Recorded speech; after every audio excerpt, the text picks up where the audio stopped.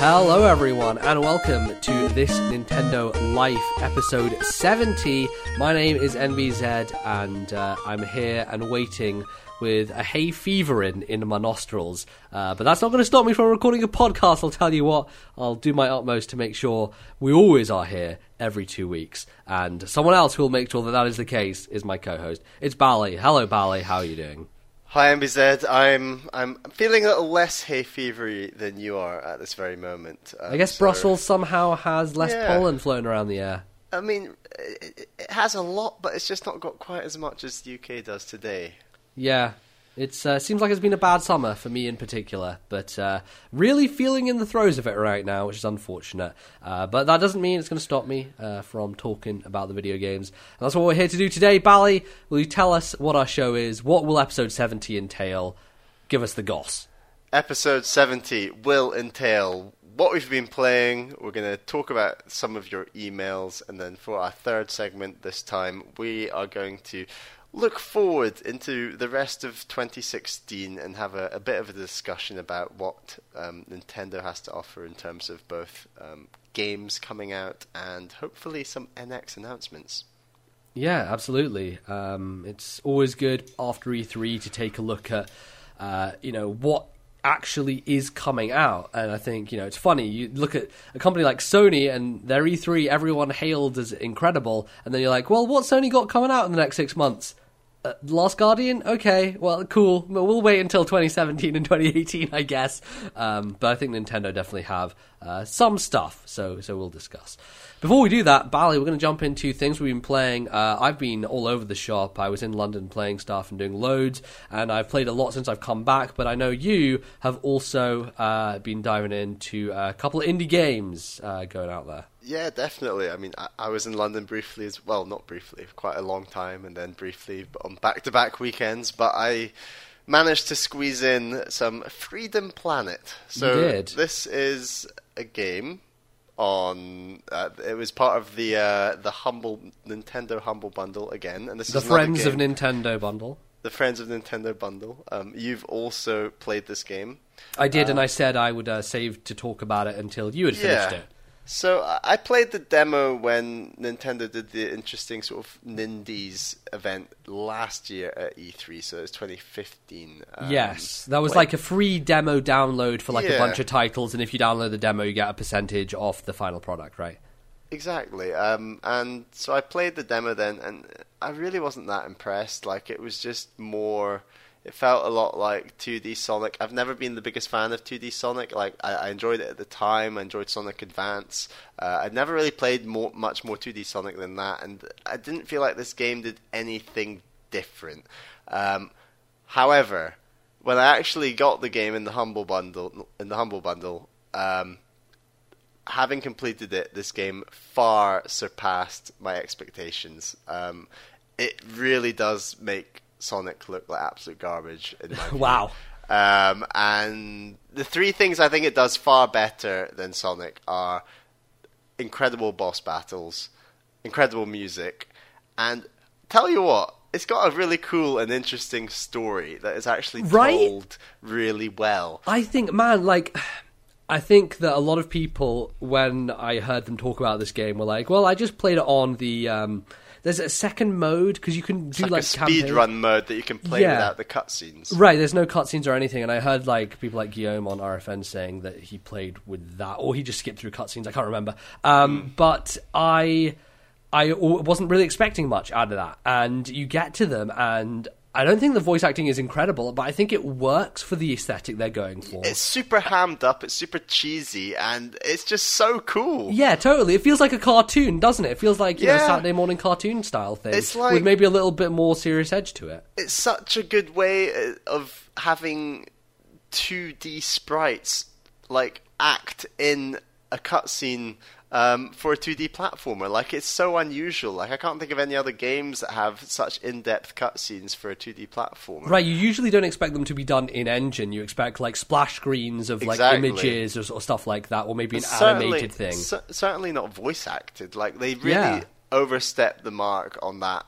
in that area, and the whole presentation is just so well done. Absolutely. Animation is superb. Like, it runs incredibly smoothly. It just looks the part in every single way. And I'll be honest, like, I don't actually think the main levels themselves are that much more different or more interesting or less interesting than perhaps 2D Sonic. But like I said, the bosses at the end of those levels are just so, like, interesting and fun to beat, and like they're so varied, and they're actually really, really difficult, a lot of them. So I think we both play this game on easy, which basically means your health regenerates very slowly. And when I say very slowly, I mean very slowly. Like, it takes a full, like, 4 or 5 seconds just to get, like, half a heart or half a whatever you call it in this game. I don't know what they are. Just health points. Health points, yeah. Man, those bosses just add so much, and the way that they're just tied into the story and everything that's going on in this game, it's a really, really complete package.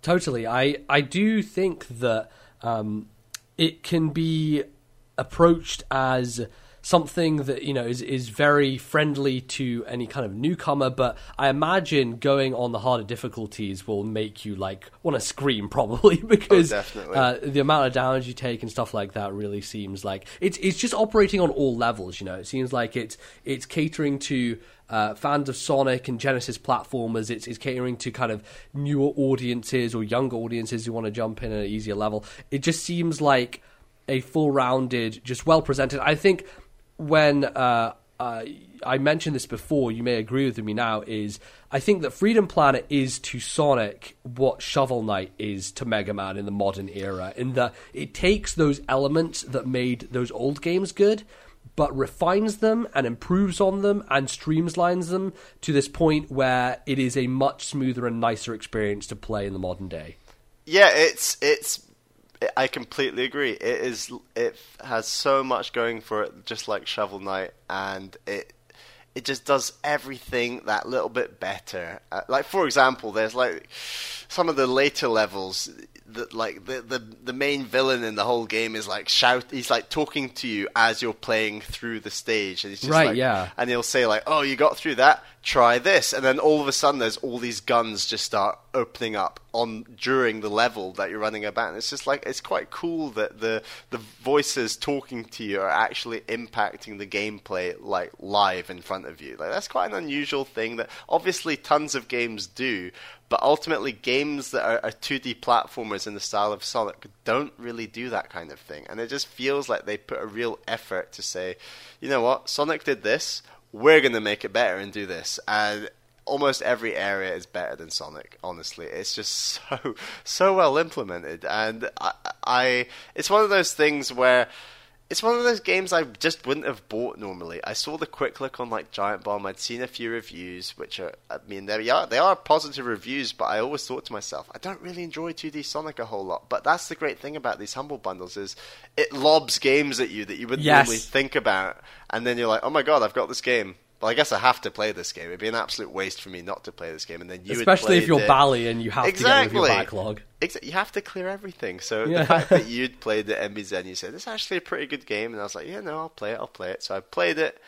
Really great. And it's just those unexpected experiences that when, you know, you come to the end of the year and you're talking about your favorite games of the year, this is going to do well because it's just so unexpected, and it's quite a nice feeling when that happens. And you played as Lilac the whole game, right? I did. I tested all the other characters. Interesting. I didn't do that. In, like, there's a time attack mode, and I just wanted to see what they all felt like, just to give it a go. And you can't actually change during the story mode. You have to play the entire story mode with each character, which is maybe not a great thing this game does. I don't know. I'd be interested to see if maybe the story adapts to whether you play as different characters, because it seems like those cutscenes are actually tailored for playing as Lilac.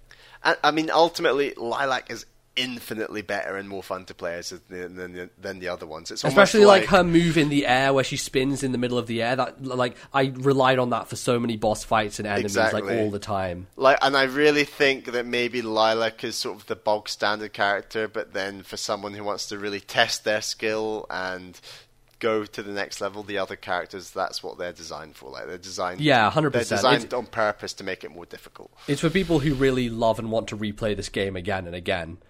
Which was a similar thing with Sonic Advance, where you had the 4 characters and you could go through with all of them. Yeah, and like this game's it's got like time attack modes, and it tells you like your time for when you do story mode. Like it's really designed to be welcoming to speedrunners, and that's quite a nice thing to see in games these days. Yeah, especially right now because SGDQ is just happening. So. DQ, yeah, absolutely. No, I need to catch up on some of that. But yeah, same. No, I haven't watched any of it live. It's a fantastic game. Great game, Freedom Planet. Would highly recommend. Second game I've been playing quite a bit of, I'm up to about World 11 or 12, is Box Box Boy, and I know that you've been playing a bit of this as well, MBZ. I have indeed. The sequel to one of our favourite games from last year, developed by HAL, I believe, and this came out of Japan a couple of months ago. It seems like we always get like maybe a couple month delay between these little indie Japanese games coming out. It's not an indie game, but it feels like one all the time, doesn't it? Like, it's got the price of one. It's only £4.50 or so. It's one of those things that I think more companies need to do, and I think... who is it? There's Ubisoft who do the like Valiant Hearts and stuff like that, which are like definitely a smaller team, smaller experience for a lower price. Agree. I just love when that happens because you've got great studios out there, and when they're not pouring all their time and effort into the AAAs, I think it's good Nintendo, to do that. Try it more. Yeah, do it more. Cause they did like that game Dylan's Rolling Western. Could you argue that's of that ilk? I guess. Yeah, I never absolutely. played that, and it had very mixed reviews, I believe. But yeah, it did. It's one of those games I'd like to maybe go back to at some point. Yeah. But Box Boy, Bally, how has it been treating you? So I kind of stepped back and I thought, right, what did they actually change about this game that makes it different to the first game? And the answer is you can have 2 sets of boxes rather than 1. Yeah. And I thought, right.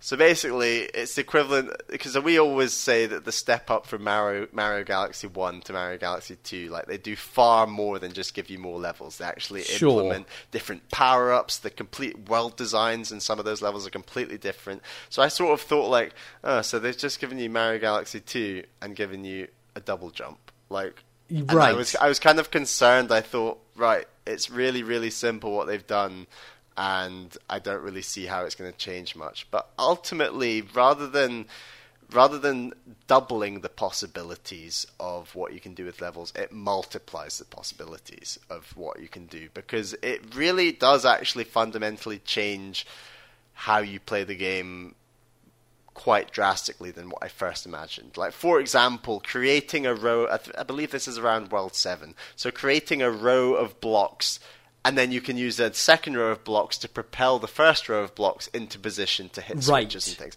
Yeah. And that's just something you couldn't do at all in the first game. So although all the mechanics are lobbed from the first game to this game, you're playing through them in a completely different way, and it really does feel completely different. I think it's a massive shame they didn't maybe add in 3D. It's a bit weird that this is an exclusively 3DS game without 3D, but so be it. Yeah, I remembered as soon as I tried to turn it on, I was like, oh, wait a second, the first Box Boy didn't do this either. It's not like it needs it at all, but it's just weird, isn't it, when it happens? It is weird, and like it's a game that would look quite nice and crisp and clean in 3D, but that's life. It's a fantastic game regardless. I'm up to about World 12 or so, and I believe it's got the same number of worlds, so sort of 16 to 18 worlds, which really they take a really long time in the later levels. And especially if you're going for all the crowns as well. Exactly, and I will be going for all the crowns, absolutely. Yeah. I don't think I'm going to do the bonus world. There's like a separate bonus world. Challenge world, yeah. I might leave that, but just focus on story mode. I've been carrying my 3DS around specifically the last few days to get hint coins because... Oh, really? Yeah, I've just decided I need to be more open to using hint coins because it just speeds it up. It makes it a bit more smooth. So yeah, last few days I've gone into work, brought my 3DS, come back with 10 hint coins ready to go. I'm stocking them up. I've been finishing Freedom Planet, but now I'm going to get back to Box Box Boy and finish it off. Good stuff. That's a smart move, actually. I haven't had to use a hint coin yet, but I will say the game Don't resist.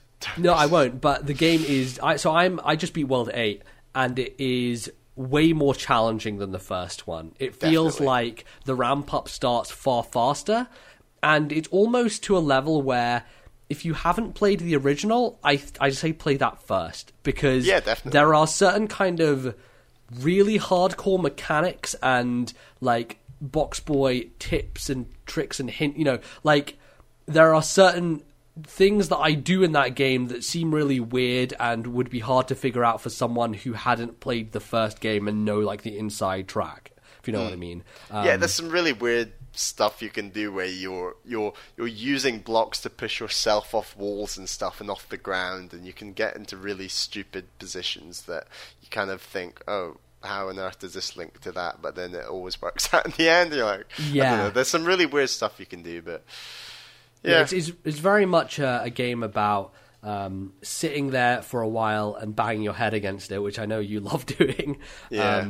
But the solutions, when you get them, are just uniquely satisfying. They just Very satisfying. scratch that itch. And it's great sound design when you complete levels in Plinky Ponks and that. It sounds good. But yeah, that's it's a good podcast that's- game as well. So that perfect helps me podcast along. game. Cannot be better But podcast yeah, game. I will say, we bring up this comparison I do a lot, is the Beetle and Skyward Sword of it being this multi-purpose thing. I think Box Boy is the ultimate in the Beetle as an item, because the box is used for literally everything. You use it to snake through areas, you use it to push up things, you like hook onto the edge. Like, it is like the most multi-purpose utility tool available, and I just think that designing levels around this one singular mechanic is just so smart and hard to do, but they just fucking nail it.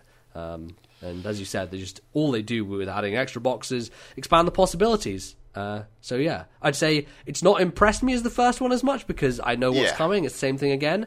Yeah. But again, that's not a bad thing. Like, it's great to have more of it. So I'm happy. So that's Box Boy. I think we're both going to try and finish it for next time. But We'll see, yeah. MBZ, you have been playing an absolute wealth of games. Let's go through I have. Oh my god. So I finished Pikmin 3, which we talked about Yes. last time. I said I'd got maybe 2/3 of the way through. Just blasted through the end. I did. So yesterday I spent 5 hours sat down, and from the third boss to the end of the game, just mainlined it, just absolutely went for it. If I didn't have more games to play and other stuff going on, I would maybe have taken the time to do what you did and get all the fruits and go around and explore.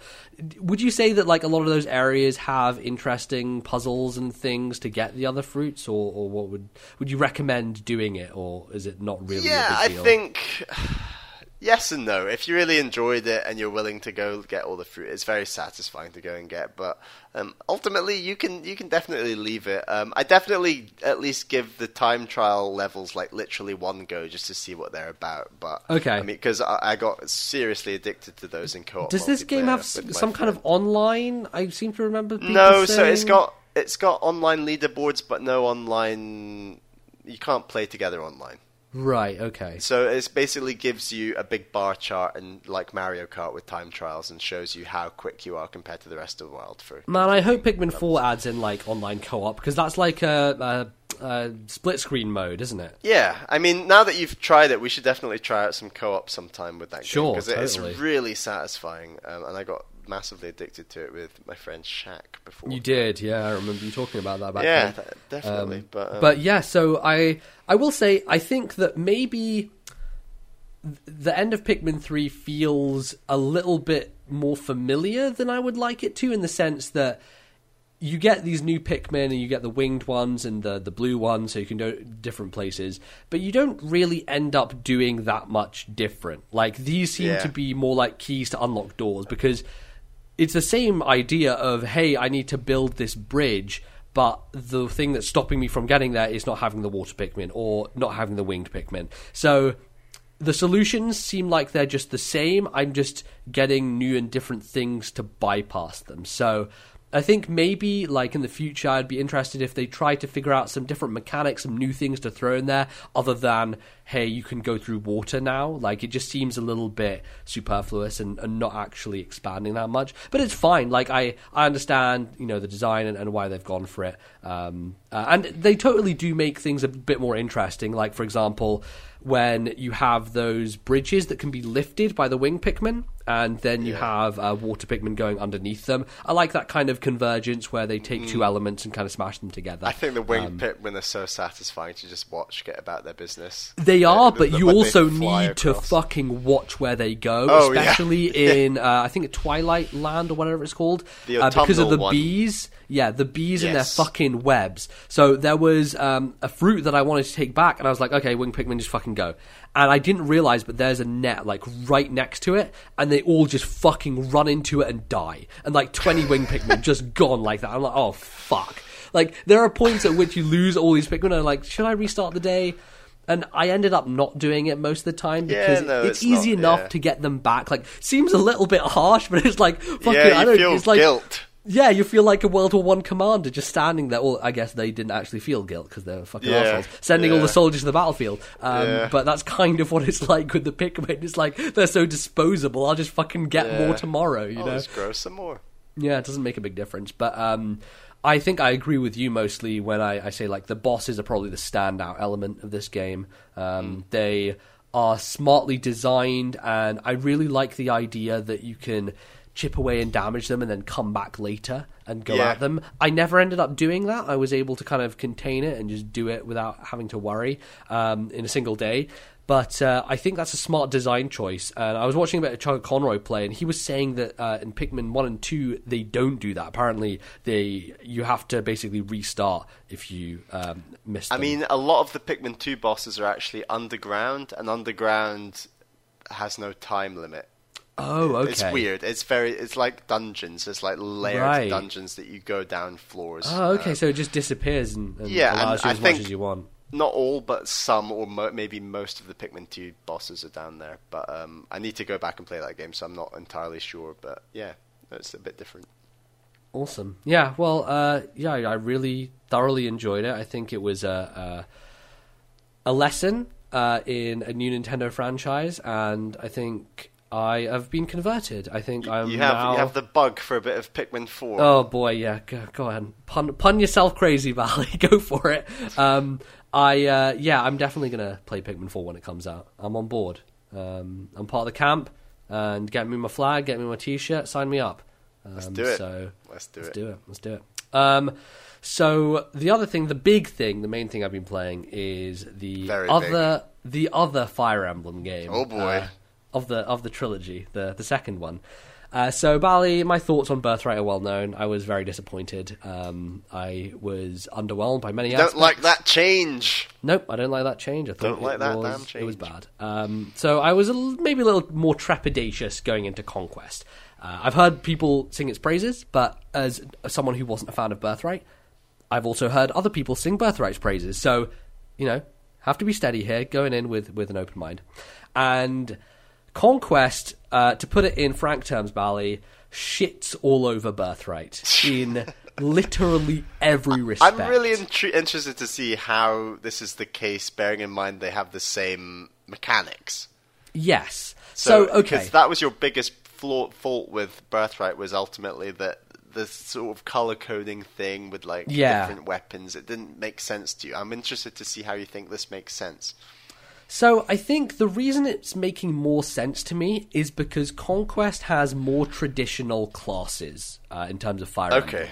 So I have a knight who goes into a general. I have a cavalier. I had a cavalier in Birthright, but I have multiple cavaliers who turn into paladins and great knights. I have mages who turn into sorcerers. I have these known classes, these known entities, which I have used for years, and therefore instinctively understand how they interact with other units. The problem on the Birthright side is you have samurai and ninja, and they are ostensibly the same in many respects, but the disconnect in terms of the naming convention, things like Rinka, who is the axe user, who's like an Omni Chieftain or something. I'm like, I don't fucking know what an Omni Chieftain is, and to add to that, she uses clubs instead of axes, so the whole clubs thing messed up my brain a lot. There were a lot of elements in Birthright that made me confused, and that didn't help. Is it almost like Conquest? Yes, it has the same mechanics as Birthright, but it's not just lobbing in the extra dose of change with all the different classes, So Birthright is like, right, here's a new mechanics, here's new classes, get used to it. Whereas Conquest is saying, here's some new mechanics, but we'll give you your traditional classes and you can understand it a bit better. Oh, totally. I think Birthright throws you in at the deep end with that stuff. Conquest helps for me, having played Birthright already, because I have become more accustomed now. I'm not as inflammatory as I was about the weapon triangle as before, right? Like, I'm coming to this game not fresh, and I think that was a smart choice to play Birthright to understand the mechanics, which allows me to come to Conquest and be like, okay, I have a certain level of understanding now that isn't going to piss me off because I've already, been past that point. So that is one factor in it. But it also just, on the level of the characters that you have from the outset, they just feel on an individual level much more capable and useful and powerful than any of the Birthright characters did. Like, I had that feeling in Birthright maps where I just couldn't kill enemies unless I had people paired up like multiple times. Like, someone pairs up for an extra attack, the enemy still isn't dead, and then another person comes in, they're still not dead. Like, those characters in Birthright feel fucking weak and pathetic, and you have to baby them a ton. Whereas in Conquest... So you can actually one-shot stuff now? Yeah, most of the time. I mean, the thing is, you definitely have to use the system of offense mode and not like pairing people up. That definitely is needed to get the bonus hits in. Because you were quite a fan of that with Birthright, weren't you? Yeah, but it feels like it is much more user-friendly, that like, if I want to take out this enemy, maybe on my own I can't do it, but if I get that last little extra push, I can. And that's the difference, because in Birthright it felt like it was useless because the next turn I'd be able to kill them anyway, right? Yeah. Whereas here it feels like it actually adds something and is valuable. And I don't know if that's... I feel like I'm playing better, but I think it is also that the characters are just straight up more powerful, so I feel more at home with them. And it feels like I'm playing this game much more akin to how I would play a GBA Fire Emblem game, where I'm not choosing people to pair up and marry. Like, I have made a stance. I'm not going to do the children in this run at all. I am not going there. I am not bothered with it. I have one pairing who are at S rank. Everyone else is all over the place because I just haven't worried about it. It's so much more focused on the tactics and thinking about placement of your units in opposition to your enemies, and making sure that you have someone available for the bonus attack means that you can't concentrate on having people always be next to each other all the time. But aren't you in this essence getting more of a bonus once they've paired up longer? So when you get that extra attack, it'll do more damage. The more that they have ranked up more together. Absolutely. And that obviously does much better when you have an S rank as opposed to like a B or something. But the benefit of doing this is that everyone likes everyone. So I'll have like at least a C or B with most characters. That makes sense. So it does kind of even out in the end. It makes it so that you can do that pretty well. But I think the one thing that stands out most of all from Conquest is the map design and how smart they're done and how challenging and yet fair they are. There was this point in Birthright where I lost Silas, who is the Cavalier, at the very end of a chapter. And that was the breaking point. I was like, fuck this, I'm going casual. Like, I couldn't care less. The map was so bland, it just had enemies pouring out of shitholes, you just kill them and go. Like, nothing interesting to it whatsoever. So I flipped the casual switch and just said, fuck it, because I literally didn't care. You get to a chapter in Conquest, which is infamous by some people, chapter 10, and it's really difficult. Like, you are put in a situation where you have to survive for a set number of turns. Enemies are flooding towards you. You have certain things which help you. Interesting mechanics, which I won't mention because it's interesting when you get to them. But I kept failing, and I kept failing. But the difference was, it was always fun to go back and replay that map. And that's the problem with Birthright, is it isn't fun to go back and just kill enemies again. This map was all about timing and strategy and placement and survival and knowing who to put where and risking things and going on a limb and thinking ahead and everything that you want from Fire Emblem. And it's like, I didn't turn off animations the whole time. Like, I could have done that to speed things up, but I was enjoying the experience of learning the map, getting to know it, getting better at it, and consistently going and ramming my head up against the wall. And when you beat it, it is a feeling that is incredibly satisfying, and you think, man, these people really thought about how to, approach a map design from a smart perspective where you challenge the player, but still make it eminently beatable and understandable and all of that stuff. And that's just like the thing about old Fire Emblem games that I like. Things like Chapter 5 in Sacred Stones, where getting Joshua and recruiting him is a challenge, because you have to talk to him with a healer who can't defend herself and will be killed by all the enemy units. And I remember when I was younger, playing Sacred Stones and hitting Chapter 5 on the head again and again and again until I got it. And that leads to me having these kind of nostalgic remembrances for those maps, and they just stay in my brain, and I can think now and I know the exact layout of Chapter 5 in Sacred Stones.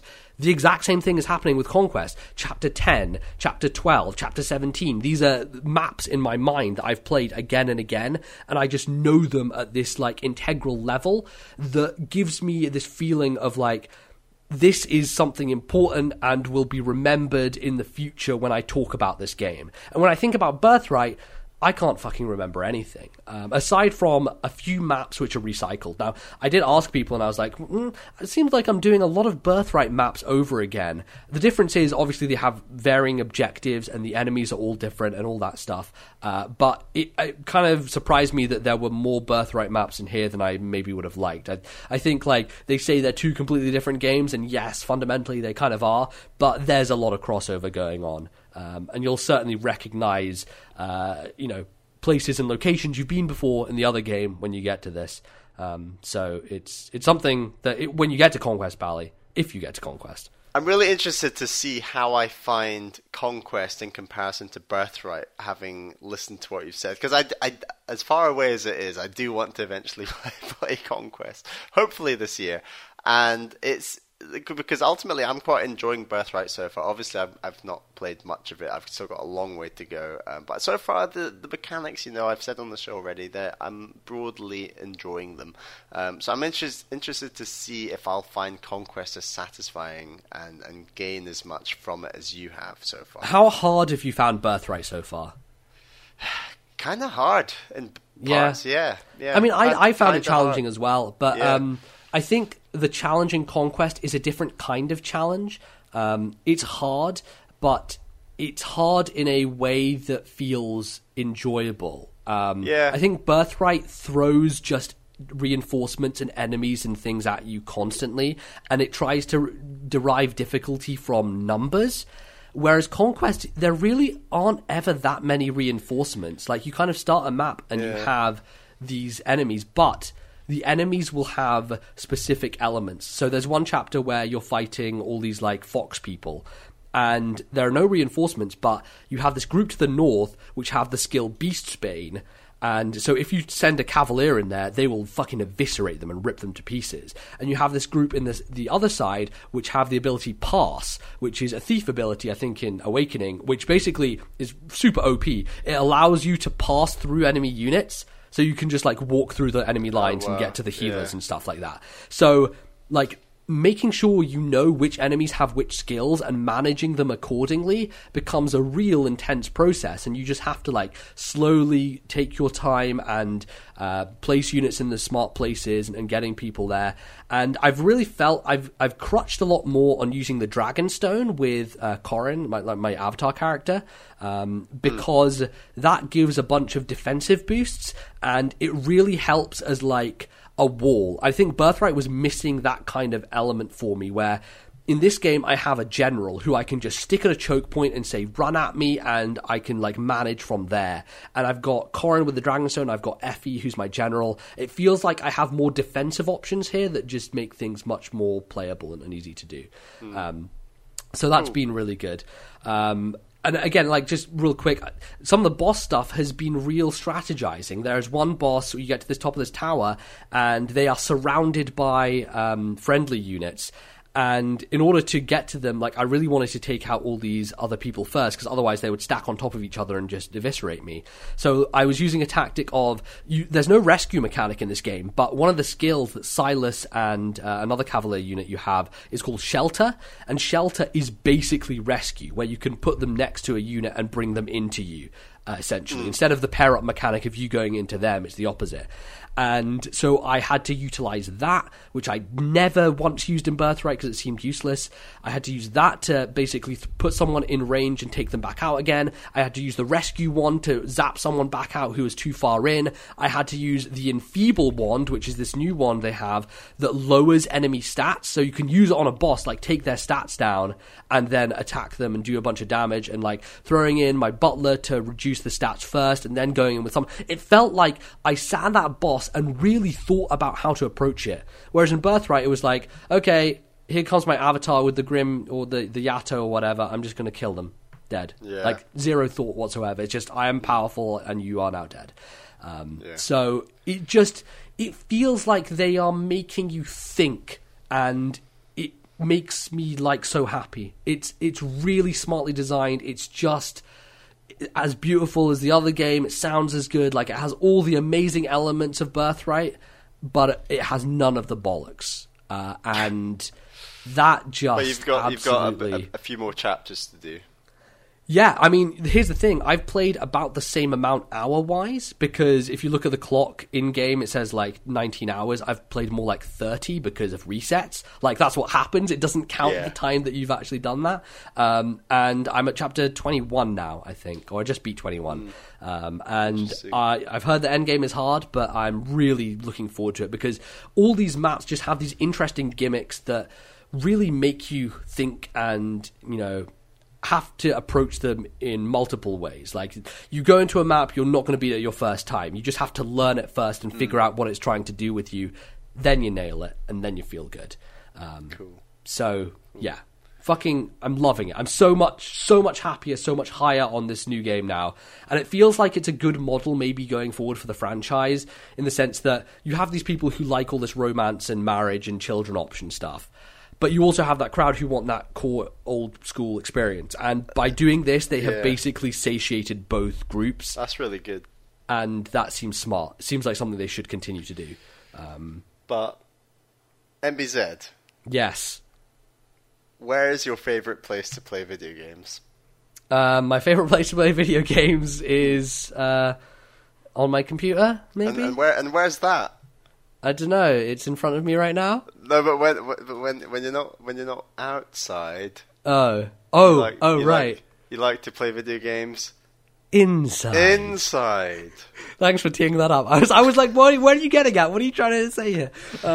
Yes. Okay. So quickly then, because I don't actually want to say much about it, because it's one of those games that you shouldn't. You just have to experience. You should just play. So I've been playing Inside. Which came out on Steam yesterday, and I played the whole thing yesterday in one sitting. This is a game from the studio Playdead. They made Limbo back in 2010, I believe. And Limbo was also a game which I sat down and played in one sitting.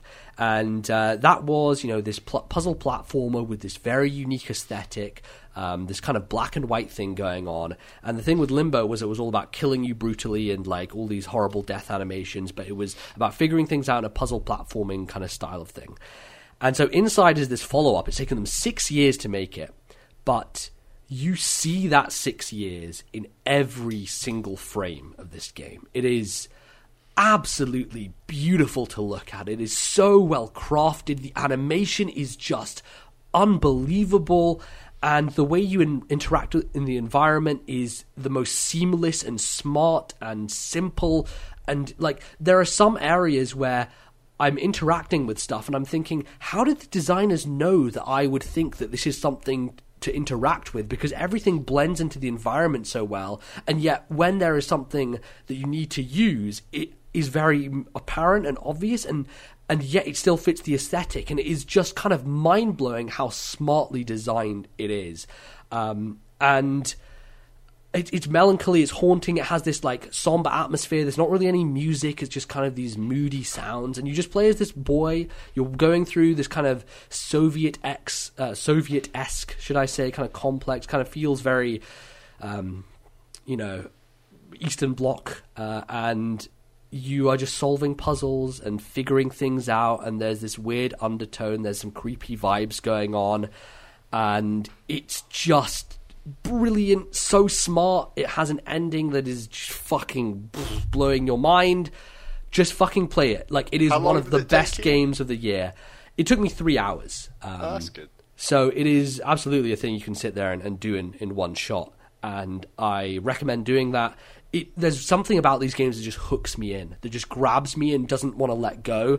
Because you're just going forward continuously. You're solving puzzles. I just really like, that loop of continually, figuring things out and seeing some new stuff. Like, every time a new mechanic is introduced, I'm like, whoa, that's really cool. I didn't even think about that. Were there any parts that just completely stumped you that you just had to stop and look up online? Or no, and actually, that was the thing. I really thought that there were a couple of times... Swapper, for example.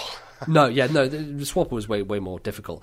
I thought, like, there were moments... I would spend like 10 minutes on something, but I would think about it and I was like, wait, what if I tried this? There's one in particular I'm thinking of that I'm like, oh my, like when I figured it out, I was like, holy shit, that is the most genius fucking solution in the world.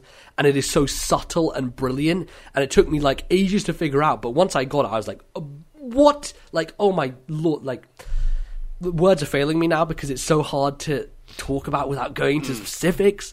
Yeah, like, if you have an Xbox One or a PC, don't look anything up. Just play it, please. It is it's one of the best games of the year. It is fucking amazing. Bally, you would absolutely fucking love this game on every level. It is incredible. It's a shame it's just on Xbox One and PC. But it is. Maybe you should just sit me down next time I'm at yours. Oh, and yes. I'll just oh speed man, it. Dude, I would love that. I'd love to just watch someone else play this game. We can record it.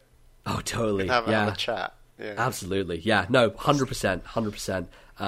So yeah, one of my picks for best games this year. I'm so high on it. I think it's fucking fantastic. As if you hadn't played enough Fire Emblem. Yeah, as if. What else have you been up to?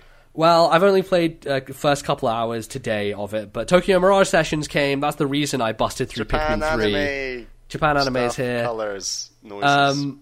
It's really pretty. It's colourful. The aesthetic is super cool. It has kind of this pastel-y feel to it. Like, the shaders they use on the characters feel really soft. Like, it has this kind of glow about it that really is welcoming. It's like the complete opposite of Inside, which is this dark, like, creepy, melancholy, haunting thing. And Tokyo Mirage... I almost said Massage. That's a very different game. Tokyo Mirage Sessions is like the... like night and day compared to what Inside is. But yeah, it's fun so far. I'm really liking it. Very Japanese. The one thing that I thought was cool was the gamepad is basically your phone, so you get like WhatsApp style text messages on them, and the writing for it is like so fucking on point. I tweeted like a picture of it, and it's just like, it's totally what people say in text messages, like all these little, like throwing in emoticons and things. Like, the localization seems pretty great, so I'm happy with that. And a little bit of battling seems cool. It's something that, I've not played a lot of it, so I can't really talk about it much. Next time will be the deep dive. But yeah, that's why I wanted to beat Pikmin 3, so I could get into Tokyo Mirage Sessions. And yeah, Glad so that's it. And the last thing I just want to say, today I just beat Mega Man 2 without save states. I just went from start to finish. It was a weird situation. My sister was using a laptop upstairs, and I decided I'm just going to stand here and play Wii U. So I just started Mega Man 2 up, and I just went through and beat it somehow. And I was like, wow, I didn't even realize I wasn't using save states. That is up there with your top gaming feats, I must say. I don't know. I think it's a hard game. Well, no, here's the thing. When you know the tricks and tips of Mega Man, it's not actually that difficult. I don't think Mega Man 2 is actually that hard. You just like one-shotting all the bosses when knowing what weapon to use on them and all that. Yeah, like when you do the boss rush mode, you can beat Metal Man in one hit using his own weapon against him, which is hilarious. Like, there are fun things like that in that game, which is like, yeah, like once you know how to do stuff in Mega Man 2, it becomes really kind of not that hard. So yeah, it worked out, and that's the first NES game I've ever beaten without using save states. So, achievement? It's still something I'm yet to do. It is, yeah. Or Super Nintendo, I think. But yeah, we'll see. Maybe one day. Who knows? One day. But that's going to wrap us up. Whoa, so many video games to talk about. But it's summer, things are happening. Usually a dead period, but we are playing stuff. So enjoying ourselves as always. But we are going to take a quick break before we get into some things that you want to talk about, and that'll be in your emails. So don't go anywhere. We'll be right back with a hit of that.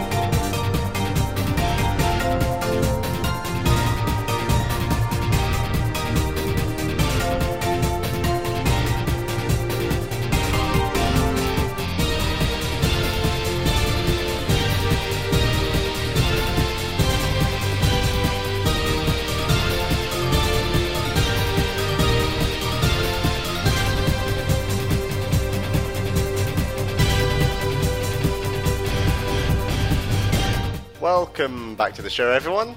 It's that time again. It's time for the listener emails. We have a couple lined up this week, but as always, we are actually running really low. And I say as always, but this time we are running really low on some emails. And, so much stuff has happened in the world of Nintendo, so definitely send in more. We always need more. Putting out the call. And what is that email address, Bally? It would be helpful to send it to. How could I forget? The email address is thisnintendolife@gmail.com. That's thisnintendolife@gmail.com. On to our first email, which is from Rickard, who's from Sweden. Hi, thanks for a wonderful podcast. I have a question regarding something that I keep hearing everywhere. I've heard both from you guys and other podcasters and game writers in general that the Wii U was a flop. From what I could find, the Wii U has sold some 12 million units, which I don't find that bad. I think Xbox One has sold some 15 million units, but I don't hear any similar discussions regarding that system. I'm really interested to learn why you think the system has been such a failure. Please correct my figures if I'm wrong, as I'm writing off the top of my head. Thanks again. Best regards, Rickard from Sweden.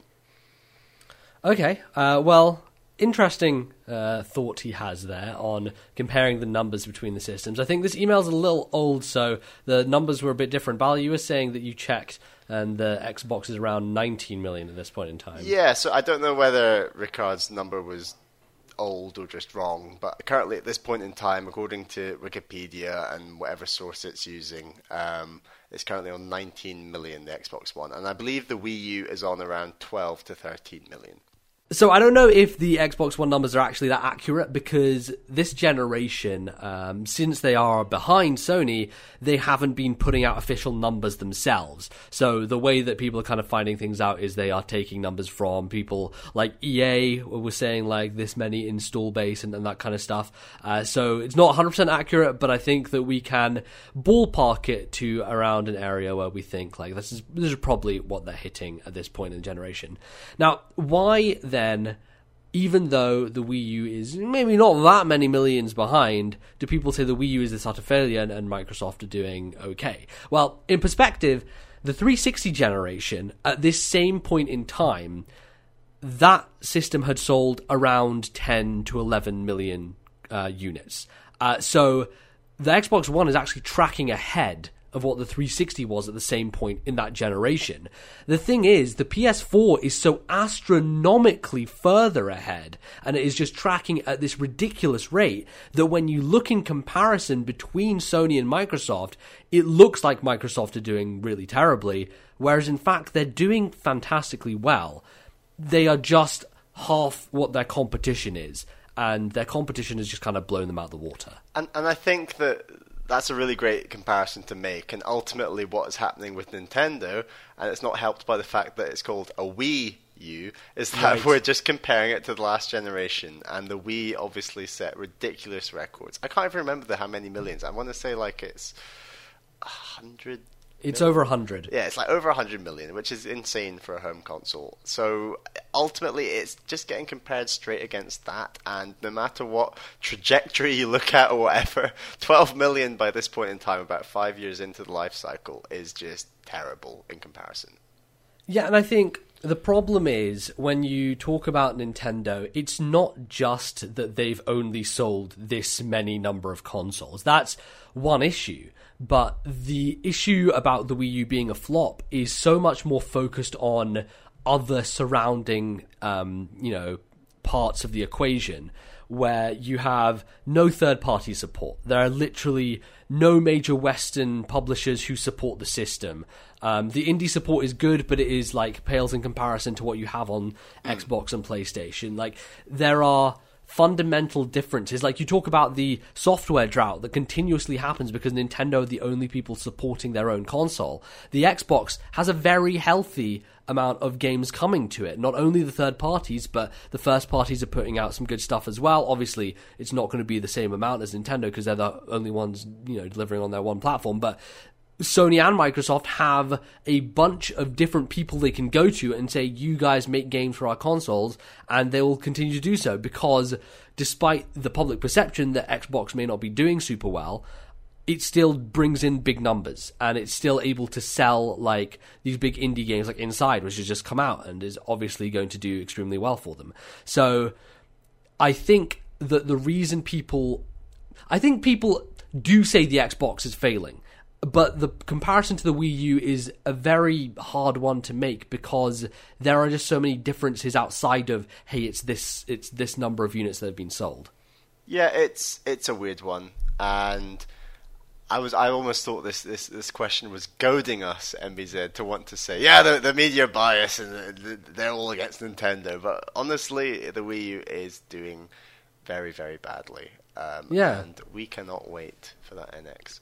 I would say the media are biased in some senses when they're like, oh, the Wii U has no games. Yes. Like, the Wii U has plenty of absolutely fantastic games. It might not be the, overflowing floodgates of what the other consoles have, but when you look at a publisher and you look at someone, a company that has put out a amount of software on their own, what Nintendo have done is actually kind of admirable when you step back. And it's more than anyone else when you think, even last year, you think every year they put out way more software first party than every other publisher combined. Like they obviously have to because that's the situation they're in, but they have a prolific amount, coming out. So there are certainly things that we can say the media are uninformed on, but we use a bad situation, it's dire, and Xbox is doing bad as well, and people do perceive it as doing poorly, but it's actually not doing that terribly. The thing with Xbox is, because of the perception issues of them being behind, you now have them trying to, remedy that and get ahead by having things like Scorpio and playing the power game against Sony to try and go up and say, okay, we're kind of breaking away from the generation thing now. We're just going to have these iterations that continue to come and change the industry and do something different. I think they're smart to do it. Because they're not going to catch up to PS4 at this point. But I think that race between Microsoft and Sony is one that is just going to be ongoing and continuous, and I think that Nintendo are just stepping out of it, and they've been stepping out of it for a long time. They'll continue to do so, and just go after different audiences, different markets. I don't know. But yes, I think that's probably enough to answer what he thought there. Our next email is from Jason Lee. Who's from West Virginia, USA, I should add. Bally and MBZ. This question is more for MBZ. Over a couple of recent episodes, I've listened to you gush about Stardew Valley. I've never played this game. However, listening to your description, it sounds like a knockoff of Harvest Moon and more recently Story of Seasons. I know you are both familiar with Harvest Moon because you've talked about some of the older titles. My question is this: why do you have no interest in the current Harvest Moon Story of Seasons games when Stardew Valley really appeals to you? With the exception of fighting enemies, which I think you said was a minor aspect of the game, almost everything you talked about in Stardew Valley applies to the Story of Seasons as well. I heard you both state that there hasn't been a good Harvest Moon game in years, and I completely disagree. I'm assuming you guys haven't tried a recent one because you haven't talked about one on your show. In my opinion, Story of Seasons is right up there with Friends of Mineral Town, generally regarded as the best Harvest Moon game. Over a period of 6 months, I put 180 hours plus into Story of Seasons, when I was finished, there was still more I could have played for. On top of that, it's portable, so curious to hear why there is no interest in it. Keep up the great show. Okay, well, this is interesting. Some accusations made, MBZ. Some accusations made, yes, of course, levied, as they are. I think this is more of a broader narrative thing than it is necessarily talking about the quality of where the Harvest Moon games are at this point in time. And we should make clear what you've played and what I've played out of all these games mentioned. So you've played Stardew Valley, absolutely loved it. You've also played in the Harvest Moon series A Wonderful Life on GameCube. I did, yes. And you liked that, although not as much as Stardew Valley. Yes. I've not played Stardew Valley yet. I plan to. I've also played Harvest Moon A Wonderful Life, and I've also played an incredible amount of Harvest Moon Friends of Mineral Town, and incredibly enjoyed it. Yes. So, here's the thing. I think over the years, the Harvest Moon name has maybe been dragged through the mud somewhat. I think that's a little bit to do with the problems with Natsume and the brands being thrown back and forth and all of that confusion with Story of Seasons now being the main thing. That didn't help in any regard. But also, like, Bally, you bought the DS version of Harvest Moon. Yeah. I can't remember which game that was, but It was I literally remember, just called Harvest Moon DS. Yeah, was and I the first remember one. you had problems with it in terms of save stuff, which Yeah. was just a weird bug thing. But I don't recall you being that positive about it in terms of gameplay and that kind of thing. It seemed like using Yeah. a lot of gimmicks and touchscreen and not really focusing on the core of the experience. I mean, ultimately, it's trying to take the idea of Friends of Mineral Town to a touchscreen, and mechanically, it's okay. Like, it's good, but it's just nothing like as slick as Friends of Mineral Town. And obviously, Friends of Mineral Town, Jason Lee's right, is generally regarded as maybe the best Harvest Moon game. And out of the two I've played, I would agree. Three I've played, I would agree with that sentiment wholeheartedly. I completely agree. I think the whole Harvest Moon has been on a bit of a decline, and maybe Harvest Moon hardcore fans still like the series and like Story of Seasons, but the media just aren't that hyped about it in the same way they used to be. Like, Friends of Mineral Town, to my memory, did really well amongst game critics and stuff like that. And honestly, like, no one ever really talks about Harvest Moon or Story of Seasons anymore. No, you never hear any word of mouth about any of the Harvest Moon games. There's no buzz about it whatsoever. And what that leads me to believe is that the games are just kind of adding gimmicks and, you know, trudging along. I don't know if this is true or not, but I'm just, like, extrapolating from where the DS game went. It seems like they sort of moved into this direction where they weren't, like, focused on a very pure, very clean experience and got bogged down in some of these, like, different things that they tried to shoehorn in. Now, Jason says that apparently Story of Seasons is kind of a return to that, and I am inclined to believe him. I think that a lot of people have been positive about it, but people haven't been, like, over the top, like, effusive in their praise.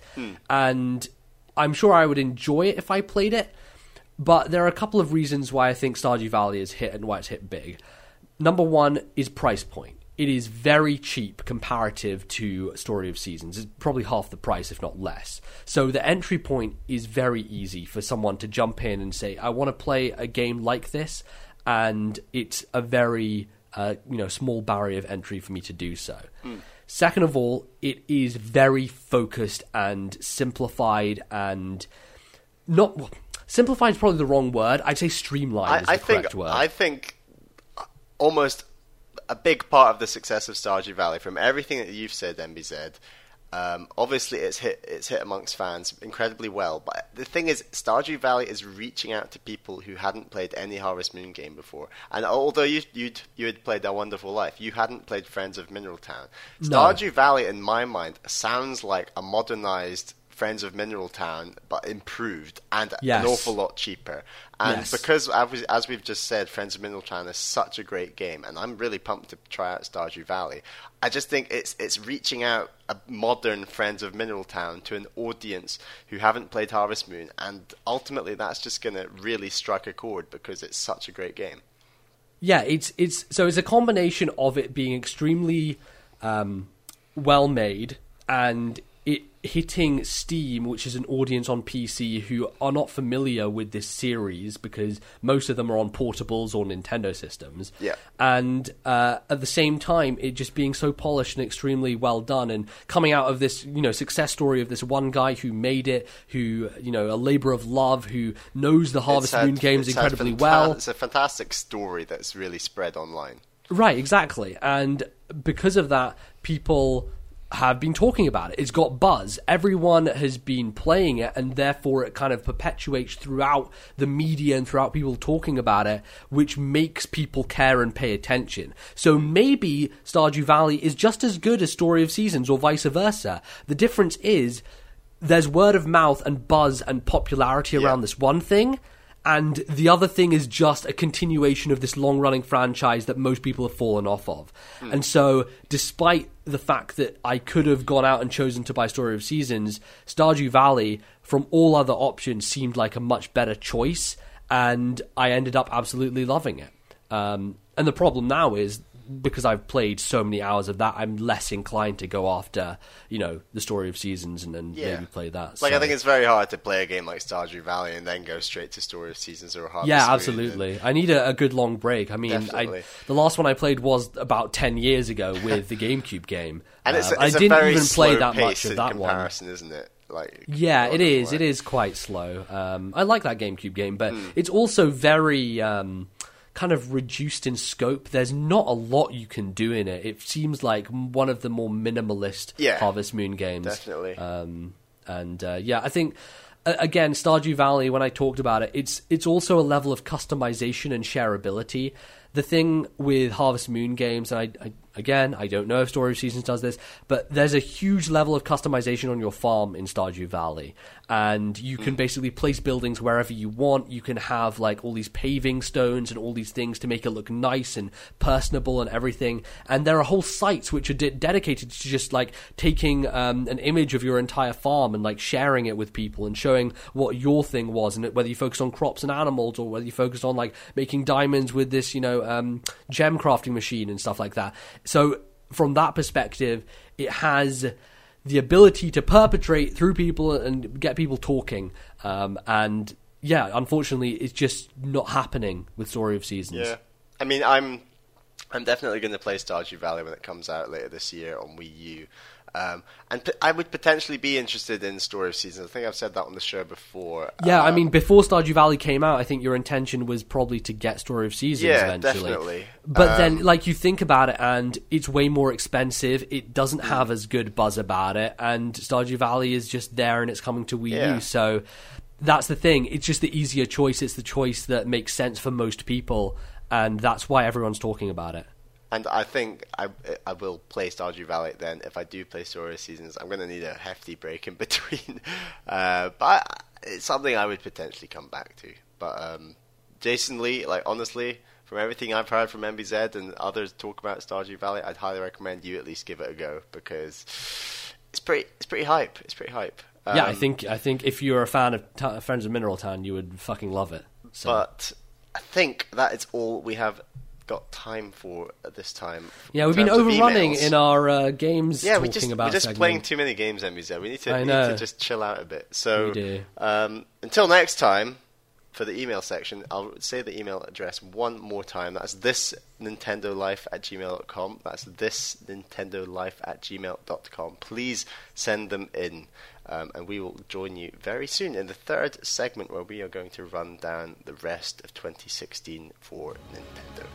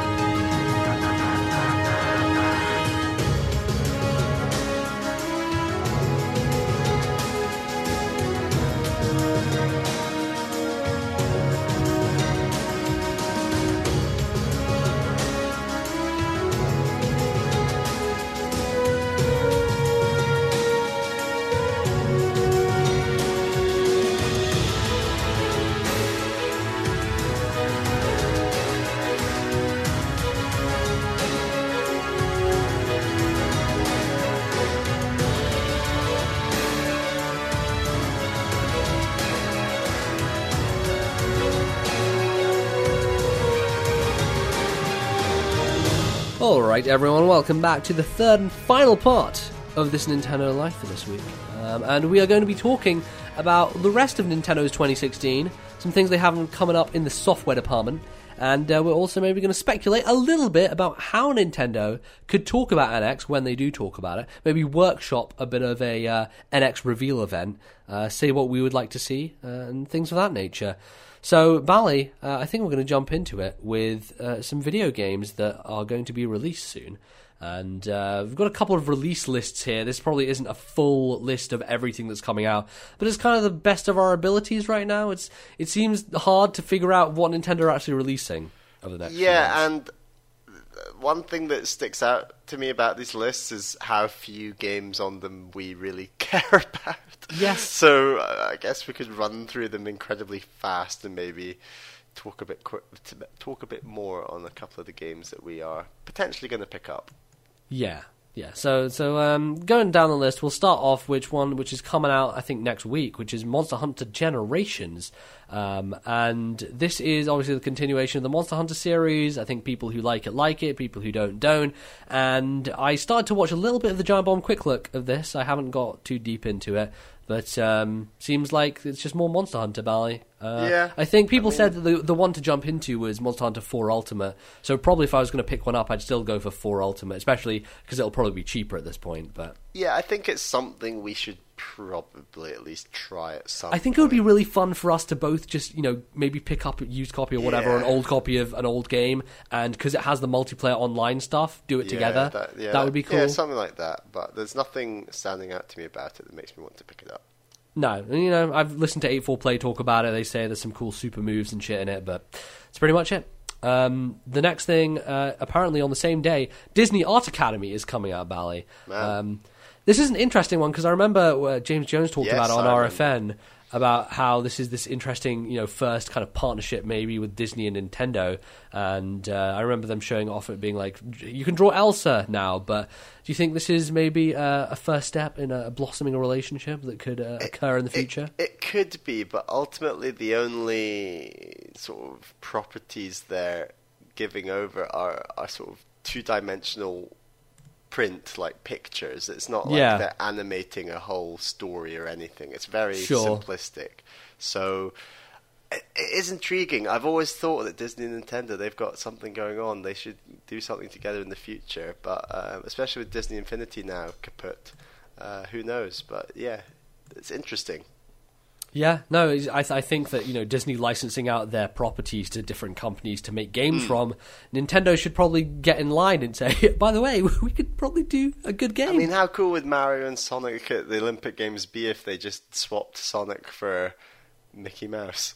Well, it still wouldn't be cool. No, it still wouldn't be a terrible cool. mini-game collection. But, get Mickey Mouse and Smash Brothers. I've always been in favour of that. Oh man, I think that's actually a good shout. As Mickey Mouse and Smash, that would be fucking crazy. For sure. So next up is Jotun Valhalla Edition. I think Jotun is a game that came out on Steam last year. This was one of those games they showed off E3 with Jeff Keighley when they did this little kind of Nintendo Indies thing there. It looked interesting. I don't know, not much to say about it. Seems like an action game, so that's pretty cool. Futuridium EP Deluxe. I don't know what this is. Seems like a video game. You fly through outer space at breakneck speeds and obliterate huge dreadnoughts, apparently, Bally, is what they say. Wow. So I imagine that may be something like Nano Assault, maybe? I don't know. It could be a shooty game. It's not top of my priorities. And then here's a big one. The Metroid Prime Federation Force, which is coming out apparently on the 2nd of September. And I believe that this is going to be an interesting one to follow, Bally. Yes. We're going to be on the fence until reviews come out, but I really have a lot of faith in Next Level. They are a really great development studio, and they have made excellent games. And I think this one has been given short shrift, unfortunately, because the way it was revealed and everything surrounding it. But it could still turn out to actually be a good game, so I'm trepidatious about it. I think we're keen to do potentially a Triforce Heroes on it, where a big focus they've indicated of the game is, the co-op multiplayer and this sort of thing. So we're going to wait for those reviews, like you said, see how it pans out, and then potentially we might both bite and then do a good solid playthrough quite quickly. And like Triforce Heroes was a great time. So, and you're right, Next Level Games, they make fantastic games. So I've got a bit of faith. Yeah. If nothing else, we'll get an entertaining Giant Bomb Quick Look out of it. So for sure. I'm up for that, if nothing else. So yeah, it's got to watch it. Got to keep it on our eyes because it's like one of the more high profile ones. Funnily enough, this year that's been coming up. So wasn't mentioned at E3 like you predicted. Yes, no, that's true. But it will eventually have some attention placed on it. So the time is coming. The next one is one that I want to place some attention on, which is Dragon Quest VII: Fragments of the Forgotten Past. Is this originally a PlayStation 1 game? Yes, it was PS1. I think it came out in the West, but I feel like the translation was either bad or just like not. It was just a game that not many people played, I think, on the PS1. You love them. You love them RPGs. Yeah, so I've been playing a lot of RPGs recently, and the only Dragon Quest game I've played is 9, which I thought was great. I want to play this. I think that I may just wait for Dragon Quest 8 instead, and maybe pick this up later, and maybe play it, when it's cheaper. But it's got me interested in seeing as 8 doesn't seem to be having any kind of release date anytime soon. I think that might be a 2017 game. So I'll see how my backlog is looking around September time, Bally. If there aren't too many big other games coming, then I will probably grab it and play it, because it's like apparently 100 hours. So it's some meat. Some hell meat. That is some meat.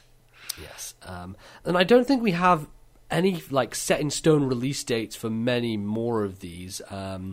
But there are some indie games coming out that some of which were available last summer through the Nindies thing, and some of which have been recently announced. And I know that you are looking forward to playing because I've played them already. The big one, of course, is Axiom Verge, yes. which seems very much at home on a Nintendo platform. Yeah, I'm really keen to pick it up. I know you're a big fan. Solid Metroidvania, but let's do it. Yeah, totally. It's really cool. I think that you are going to have a lot of fun with it. And I think you are someone I hope they don't overprice it. They always do that on Wii U, don't they? It's going to be like 12, 15 quid. So, yeah, this will probably be more on the 15 end. Axiom Verge was pretty expensive when it first came out on Steam, actually. I think it's one of those things where indie games sometimes price themselves maybe a bit too cheap for what they're worth. I think Axiom Verge knows it's good and knows it's worth the money. So despite the fact that it's probably going to be a bit more premium than other indie games, I would say despite that, you should probably still pick it up when it comes out, because it's worth it. And I'm going to try and clear a lot of the backlog before then. Totally. And then another one, which I've been really interested in picking up on Vita, I just haven't had the chance yet, is Severed, which is Drinkbox Studio's next game. We fucking love Drinkbox Studio, at least I do, from both games that they've released. You've only played Guacamelee, Bally. Yes. But I've also played Mutant Blob's Attack on Vita, and man, they... fucking amazing studio. I love both of those games. Guacamelee is one of my favorites, and Severed has been getting great buzz. Apparently, is fantastic, and it's a genre I've never played before. It's like a first-person dungeon crawler, but it has these kind of like rhythm-based touchscreen attack style stuff. And I listened to Greg and Colin on PS I Love You talk about it, and they were enamored. They thought it was fantastic. It looks a bit like Fruit Ninja. A little bit, yeah. Funnily enough, just but a little bit. What if you took a shitty mobile game and made it good? That's what happened here, apparently. So I have 100% faith in these guys, and Wii U seems like probably the best platform to play it on, because you have the stylus, so you're not using your thumb or finger on a Vita touchscreen, which may be a little bit more awkward and covering up and stuff like that. So, looking out for Severed. We'll see. They are going to also release Runbow on handheld and on console at retail, which is cool. Bally, you've played some Runbow. I'm going to get to it at some point. We both own it. I've played a little bit multiplayer, only 2-player, which I don't think is the best use of the multiplayer in that game. I'd be keen to try maybe 4, 5, or 6-player, because it obviously goes up that high. Yes. And I think we're both going to play through the single-player story mode on that game. Yeah, totally. I'll get around to it. Blast through it. So yeah, good humble bundle pick that was. Yeah. So next up, apparently on the 30th of September, the return of the big man himself, Sonic Boom, Fire and Ice Man. God, loving a bit of Sonic Boom. He's all warmed up from the Olympics, and he is. By that time, he's going to want to cool down, and with a bit of the ice. Now, do you think Sonic represents the fire or the ice here? Is he the Jon Snow or the Daenerys? That's what I want to know, Bally. How do you think Sonic? Who knows? Is Knuckles who features in this equation, man? I want to know. I just want to play more. I just want to play more Freedom Planet. Really. Yeah, really. I can't be hooped with Sonic. Oh boy. The funny thing is, apparently Fire and Ice is being developed by Sanzaru, who are a different developer than did the first one. And Sanzaru actually did a really good Sly Cooper game, Sly Cooper 4, which was very well received by people. I actually played first 5-6 hours of Sly Cooper 4 before my PlayStation Plus ended and I didn't have access to it anymore. But it was great and I enjoyed it. So maybe they can actually make a decent Sonic game. I'm not saying it's going to happen, Bally, but there's a chance. Who knows? Who knows with that blue dude anymore?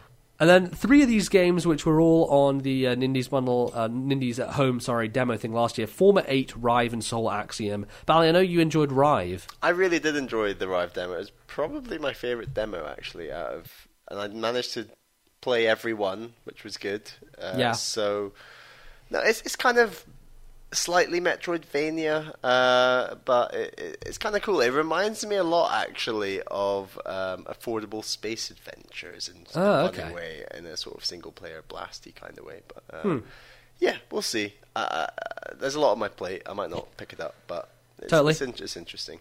Then Poncho's coming out. I don't know what this is. It's apparently a platformer, so that's cool. Paper Mario Color Splash on the 7th of October. We all know that that's going to be an utter disappointment, but we'll take it as it comes. See, we gotta play the N64 one at some point. Yeah, that's certainly. what we're going to do. Mario Party Star Rush on the same day. Again, lovely SpaghettiOs artwork on a Photoshop background. Shows how much they care about that game. Although, having said that, that weird kind of Fire Emblem setup it had was so strange. And it's a one that I will enjoy the quick look of and then move on with my life. But the big one, Bally, that America already has, but we don't. Rhythm Heaven Mega Mix, which in this country is the Rhythm Paradise series. Why did they change the name? Fucking Pushmo pull blocks, Bally. It annoys me as well. But everyone's talking a hot game about Rhythm Heaven. Have you watched anything about this game yet? No, I've not. But so many of the podcasts I listen to, they're obsessed with Rhythm Heaven. And there's something that I've never tried that I know I'll like. I mean, apparently it's very WarioWare, and I absolutely love WarioWare. So you do. Give me some Rhythm Heaven. And then Sun and Moon, Pokemon Sun and Moon, coming out on November the 23rd. Which is, I think, like a week later for Europe than it is in North America. They did this with Omega Ruby and Alpha Sapphire as well. No more of that same day release they had with X and Y. They're like, X and Y every day, same day for the whole world. And then apparently UK retailers broke embargo because I went out to Asda the day before X and Y came out and bought it. So I think the Nintendo got angry at UK retailers, and therefore, in order to stop this break of embargo, they pushed it back a week for every Pokemon release. They made it digital only. Yeah. So basically, if you want to be angry it's coming out later here, blame Asda for being fucking assholes and putting it out early. I wasn't complaining because I got the game early, but it's all their fault. I'm gonna pick this up. I'm keen. I played my first gen Pokemon start of the year, so I got to play 7th gen end of the year. Makes sense. Yeah. And then there's some other things I think more kind of America focused coming out. There's Azure Striker Gunvolt 2. I still have to play the first Azure Striker Gunvolt. Yokai Watch 2, which we only just got the first one here in Europe, and that's coming out in September in North America, the second one already. And then Shin Megami Tensei 4 Apocalypse is coming out in September as well for the North Americans. So, some stuff there that we probably will not see for a while because it needs to be localized and translated and all that nonsense. But it will come. The day will come, and we'll see those games. But that's pretty much it, Bally. A few picks there. I would say I'm most excited for Severed and Rhythm Heaven, I would say, are the two that I'm going to pick out there. We mentioned it earlier in the show, but also Stardew Valley is coming to Wii U. Yes, we have to say that. So I'm excited for that. I'm excited for a bit of Axiom Verge. I'm interested to see how Federation Force does. Might pick it up, maybe not. And I'm keen to pick up Pokemon Sun or Moon. Yeah, so there's still stuff to play, as they say. But, of course, Bally, we care about games, but I think the thing we care more about is... You know it. what the hell are Nintendo going to do for the Nintendo NX reveal? So I'm maybe cribbing this a little bit from the Easy Allies podcast. A couple of weeks ago, they decided they were going to do a little bit of a segment where they workshopped around an NX launch event. And Carl Bossman, who's in charge, he's the host of that podcast, said, like, you can't shoot down any ideas. If someone says an idea, you have to go along with it. You have to say yes. And they had some pretty absurd things to say. We may not go that far. We'll just kind of talk maybe a bit of shop about how should Nintendo reveal this? What is your ideal scenario, the perfect situation for them to come out and talk about NX? So, Bally, I think the first thing we need to nail down, number one, do they do a digital presentation? Is it a pre-recorded thing where you have like all this stuff that is set out? Is this ready? What I want or what I think's going to happen? This is what we want. This is what we want to happen. So, is it going to be a Nintendo Direct? Is it going to be a live stage show? How do they announce this thing before it happens? Do they say a week beforehand, we're going to put on a Direct? Do they say 3 days beforehand, this is going to be a show? I imagine if it's going to be a live show, they have to say a bit more in front of time so that they can get the media all in one place and sit them down and say, come to this event, you can play the games here, you can play the system here, and then report back and tell people about it. I think they might do the stage show and do like a let's invite journalists and let them play on it. And I think they'll, the Space World theory. I think the Space World theory is a strong theory. I think they're going to do it. The downside of the digital event that they could do is that how do they coordinate getting all those journalists to play it? Do they just do that separately? I think that usually what happens, I think this happens in the case of some Nintendo Directs, is usually around that time Nintendo set up events to get everyone to go to. Because you have like NVC and Game Explain always talk about after a Direct has happened. By the way, we were at an event, we got to play everything, so we'll tell you about it. The embargo's lifted and they start talking about it. Yes, exactly. So that's a possibility, but I think the hard thing with that from Nintendo's end is if they do that, they have to give press access early, and that means more chance of things leaking out early. If they do those embargoes, you're right. So, let's get them in a sealed container. Yes. Get them all to Japan. Let them play it. But will it be a Japan thing? That's what I'm really concerned about. Is if they do this live event, I think they have to do it in America, especially because most of the games press, the known games press, are located there. And I think if you do it in Japan, you run the risk of not getting as much exposure to what is ostensibly the biggest audience that you can court, which is the North American market. I don't know. I think every games journalist in their right mind on the west coast of the USA would happily go to Japan to see. They would, but again, it seems like they would not want to make it inconvenient, No, I know what you mean, but at the same time, them having to get all the systems out to America, using people to help move all those systems, that in itself is just more chance of leaking almost. So the idea that they can just set out their own thing at Nintendo HQ, get all the journalists over, keep it all contained, and then release the embargo at the same time while the journalists are over there, I think could work out better for them in terms of just controlling the event. Yeah, I mean, we know Nintendo like to control the message. They want to be in charge of it. They don't want anything going awry. So that's the question. Do you think it will happen versus do you want it to happen? I 100% want them to do a live event. I think it would be a great thing to distinguish and delineate from what the Nintendo Directs have been.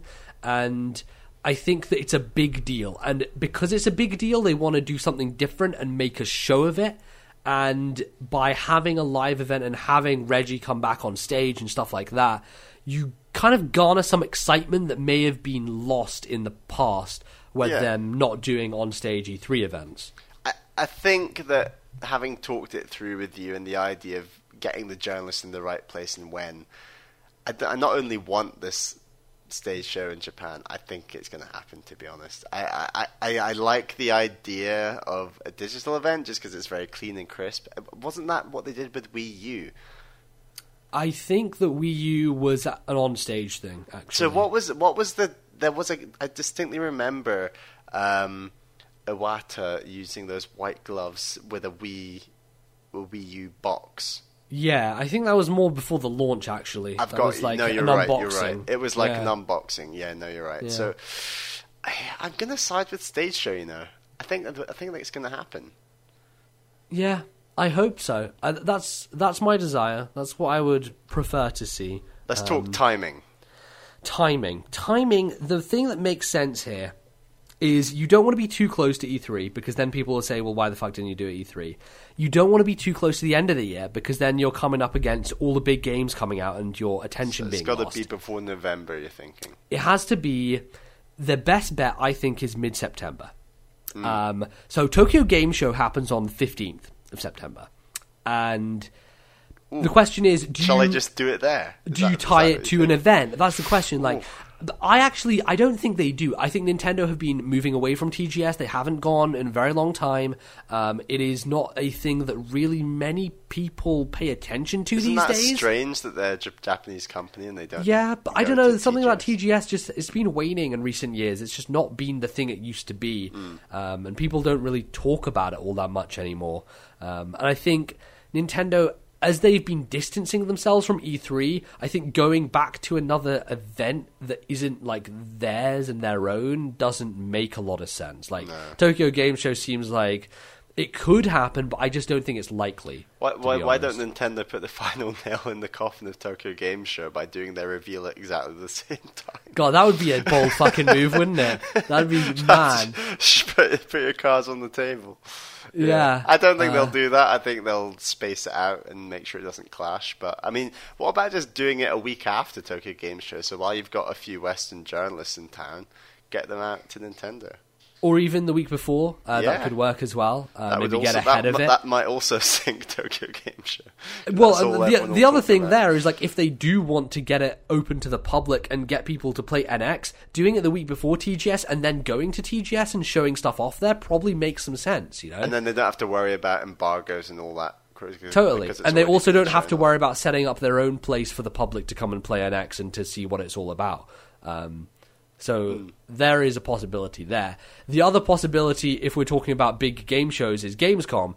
I really don't think that's going to happen. You know, for us personally, it would be fucking incredible if that happened. It's a bit early, isn't it? We're only a month away. So. Yeah, I think August, like, the end of August versus the beginning of June, like, it is 2 months ostensibly, but it doesn't seem like it's far enough divorced, you know? Like, June to August feels like compressed into the wings of the summer, you know?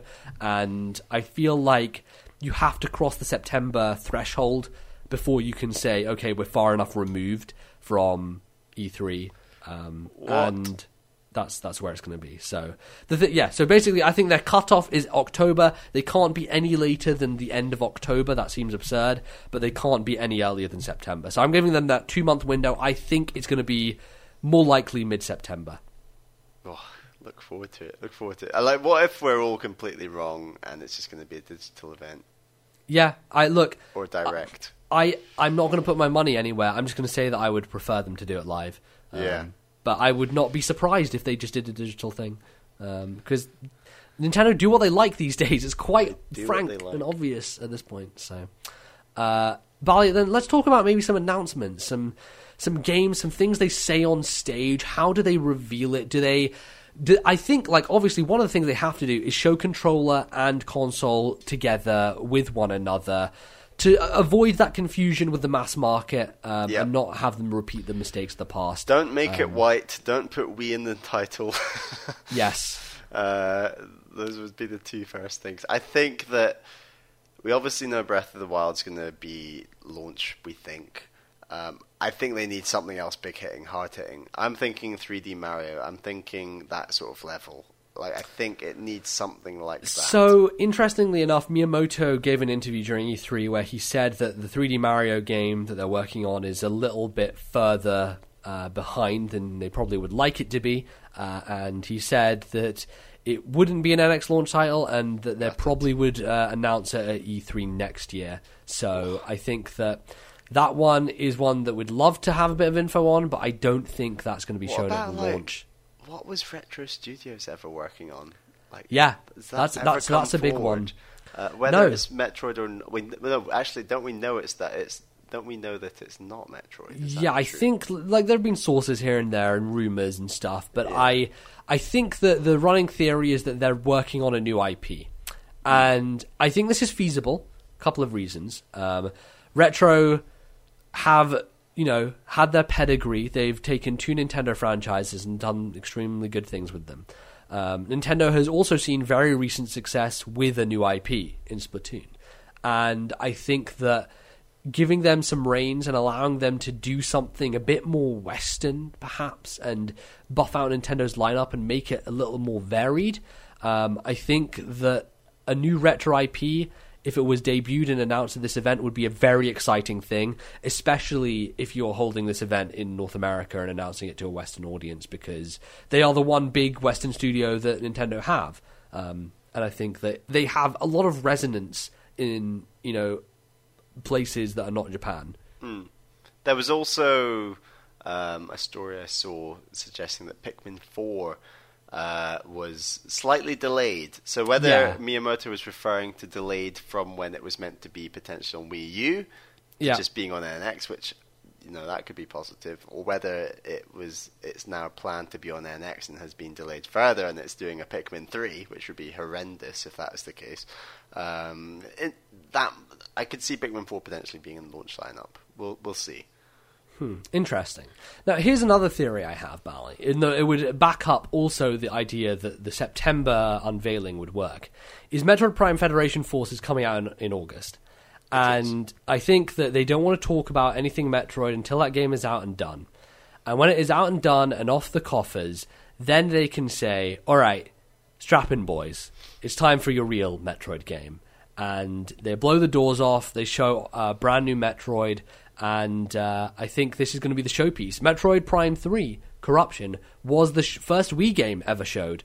It was a showpiece for that system. I think that got people excited. I think when you're thinking about new tech and a new system, one thing that does well is a flashy, graphically impressive video game. And I think Metroid has the potential to do that. And I think it's something that has goodwill written all over it. And NX needs to be a goodwill system. Get the Nintendo hardcore on side straight away, just with one fell swoop. And the reason this works is after Federation Forces come out, you no longer are throwing it under the bus with a new Metroid announcement. That's why they couldn't probably have done it at E3, because they still have to promote this other game that people don't care about. And when you have that out the way, then you are saying, okay, what's the next thing? And then people will probably be happy and retract all their anger about the previous game. Yeah, we'll see. We'll see. Exciting times. Is there an announcement of a game that you think should happen on stage, aside from this 3D Mario thing? I mean, I do like your Metroid theory. What about something very obvious, the Mario Kart? Big, that's very true. Huge Mario seller. Kart could be an obvious one. Smash Kart as Smash Kart. Smash Kart, as we've been predicting for the next iteration of Mario Kart. So, do they retain the brand though? Do they still call it Mario Kart? Do they call it Super Smash Kart? That seems an interesting angle. I think it would be called Mario Kart. Actually, I think it's too risky to ever. It's too recognizable, isn't it? Everyone knows Mario Kart.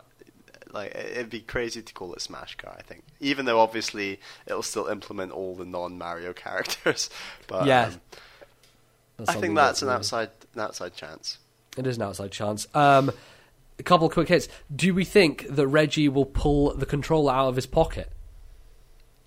God, because now we're debating about the size. But Reggie's a big guy. He could have really big, deep pockets. Reggie has big pockets. I'll tell you that much. Yeah, he could pull out something huge. Because that is a tradition, isn't it? You think back to the Game Boy Micro and him doing that. You think back to Iwata and the DS.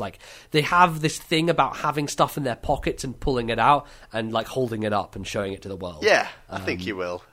And I think grin on his face. Especially if we go along the idea that we have a handheld and a console, pulling it out and saying this is, the handheld or the console version or whatever. And, what if the console comes out of the floor and then Reggie walks on stage and gets the handheld bit out of his pocket and starts playing? Yeah, totally. That is a thing that could really be a possibility. The other one was the new Zelda game, obviously, Breath of the Wild. How do we feel that that's going to be talked about? Do you think that there's going to be a side-by-side comparison of the Wii U version? Do you think there's going to be a bullet point list of this is what is going to be better in this game or changed in this game? Will we get new footage that is the NX version? Will they demo the NX version? How do they handle Zelda at this NX event? I think they could say something as simple as, oh yeah, the NX version, you get this extra dungeon or something crazy. I mean, nothing too much to divide fans, but something that makes people side with the NX version to help the launch of that system.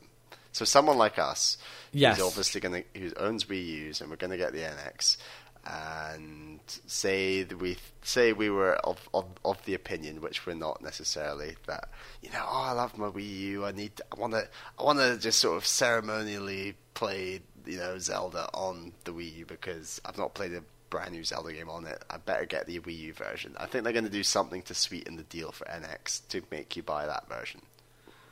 Yeah, it has to happen because that's a big flagship thing, and there's so much buzz around it at E3 that they'd be stupid not to talk about it and not to sell it as, hey, our new system will come with this version, and this version is going to be kick-ass. So you'll want to buy the new system. Do you think they'll do the kicker for you, MBZ, and say it runs at 60 frames per second? I hope so. I hope they say that. If my big man Masahiro Sakurai was at the head of it, he would be doing that. Remember that Smash Brothers presentation where he kicks off and it's like, oh yeah, it runs at 1080p 60, and he's like, all the technical specs. I'm like, Sakurai, I love you. You're my favorite. So that would be great. But it's going to be, man, it's going to be a fascinating thing to watch, and I am intrigued to say the least. Like there's there's a buzz, there's a feeling, Bally, that things are just gonna kick off. It's gonna go down. I'm gonna be here to talk about it. It's a long summer. It's a long summer. It's a very long summer. It's gonna be Gamescom. We've got other stuff coming up. We've got so much. But yeah, it's a busy time. Talking of things we have coming up, we also have an announcement. Do we, Bally? What is this announcement? Remind me. Our next Backlog Club. That is correct.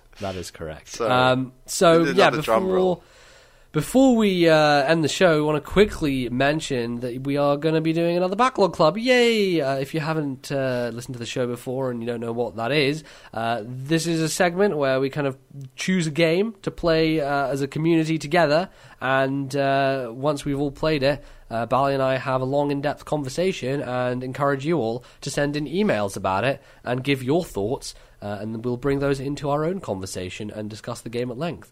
And the game that we have chosen for our new Backlog... Go on, give me one then. I can't drum roll with my mic. All right, okay, here we go. Bally, you get the honours, apparently. So here comes the drum roll. We are going to be playing Earthbound. Yes, the classic Japanese Super RPG. Nintendo.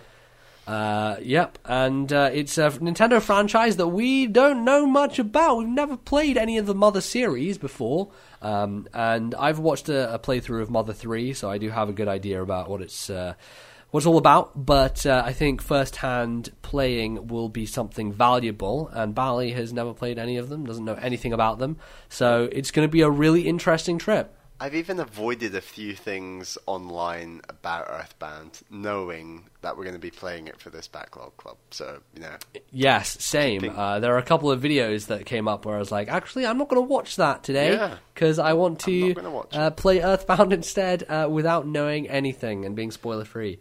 And I think it's a very narratively kind of driven game, so that is something that is worthwhile pursuing. But because this game is long, because it's an RPG, it's extra sized, we're going to give ourselves quite a long time to play it, and we're going to give you a long time to play it as well. So we're not saying this is going to be talked about any time in the near future. Probably the earliest will be around September time when we start talking about it. But do get started if you haven't played it before, and we encourage you to play along and send in your thoughts about it. If you've also already played Earthbound and you like the game and you want to talk about it, send us an email and tell us about your thoughts, and we'll probably bring those in as well into the conversation. Bally, where can they send all those thoughts about Earthbound? Please send all your thoughts on Earthbound to thisnintendolife@gmail.com. That is thisnintendolife@gmail.com. And Excellent. we should also add that Earthbound is available on the Wii U Virtual Console from the Super Nintendo. And also, if you're lucky like me and own a new 3DS, you can also pick it up on the new 3DS. Although I must admit, I bought it on the Wii U. Yes, we both went on that sale because the sale was happening and it was a great price. That factors in maybe somewhat to us playing it, but we did decide we're going to play this a long time ago. And the timing has just, the stars have aligned, is what I say, Bally. Stars have aligned. It's time to play Earthbound. It is. So get on it. We'll be looking forward to it. In the meantime, you can follow us and our thoughts on all other video games on the internet. Bally, where can people find you? Please find me on Twitter. I'm at Ballyman91. That's BALLYMAN 91. That is also my name on the Miiverse. Check me out on there. What am I posting at the moment? I'm posting a bit of Box Boy, I should say. Yes. Getting back into a bit of Fire Emblem Birthright. Good stuff. You can find me on Twitter. I'm at LordNBZ. I'm also LordNBZ on the Miiverse. And on my Miiverse, anime is happening. Anime all over the shop. A lot of anime is happening. Tokyo Mirage Massage Sessions, as I said, is in full flow. We don't want to hear about that game. Funnily more accurate than I would like to let on. But yes, boy. Anime is happening. Yes, okay. You can find the podcast on Twitter where there will be less anime happening, and that podcast account is at TNL Podcast. We put all our video things on there and all of our articles. We don't write articles. We should do that. Bally, let's write articles. Let's write articles. Let's make a website. So you can follow all the other extracurriculars we do on the podcast Twitter. It's a good hub to gather around, like around a fire at a We're on campfire. iTunes on Mondays, YouTube on Wednesdays. That is true. You can find us on Stitcher on iTunes. Review us on iTunes as well. Haven't had a review in a while, Bally. I'd like to fix that.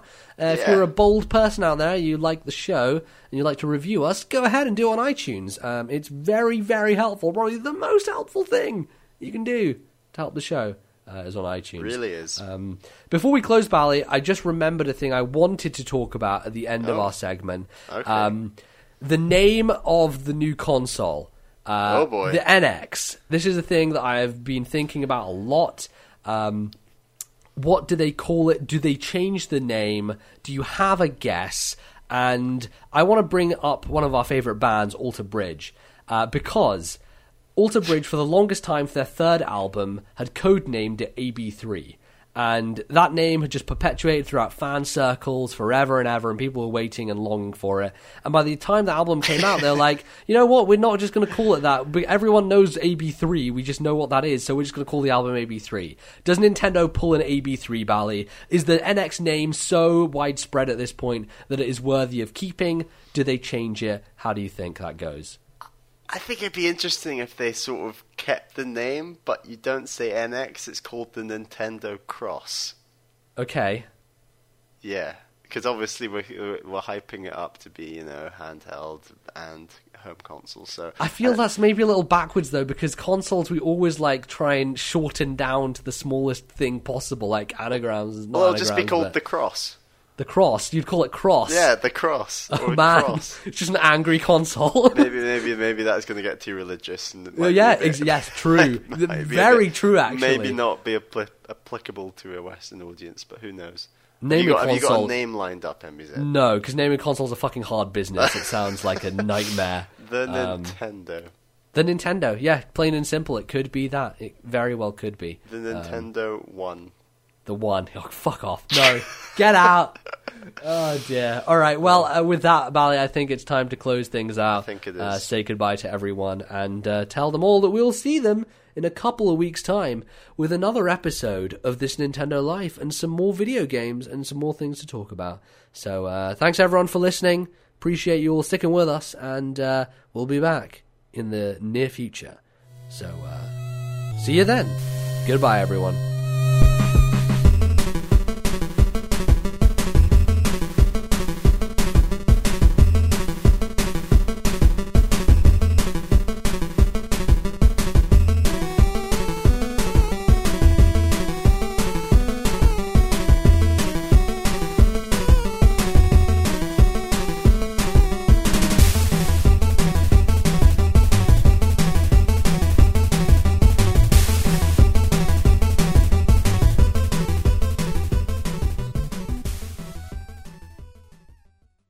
The musical interludes used on today's show were the main theme from Freedom Planet, copyright Galaxy Trail 2014, and A Dark Fall from Fire Emblem Fates Conquest, copyright Nintendo 2016. Man, I don't fucking know what to say. Why is my brain just... What the fuck is going on? Okay. Alright, let's see.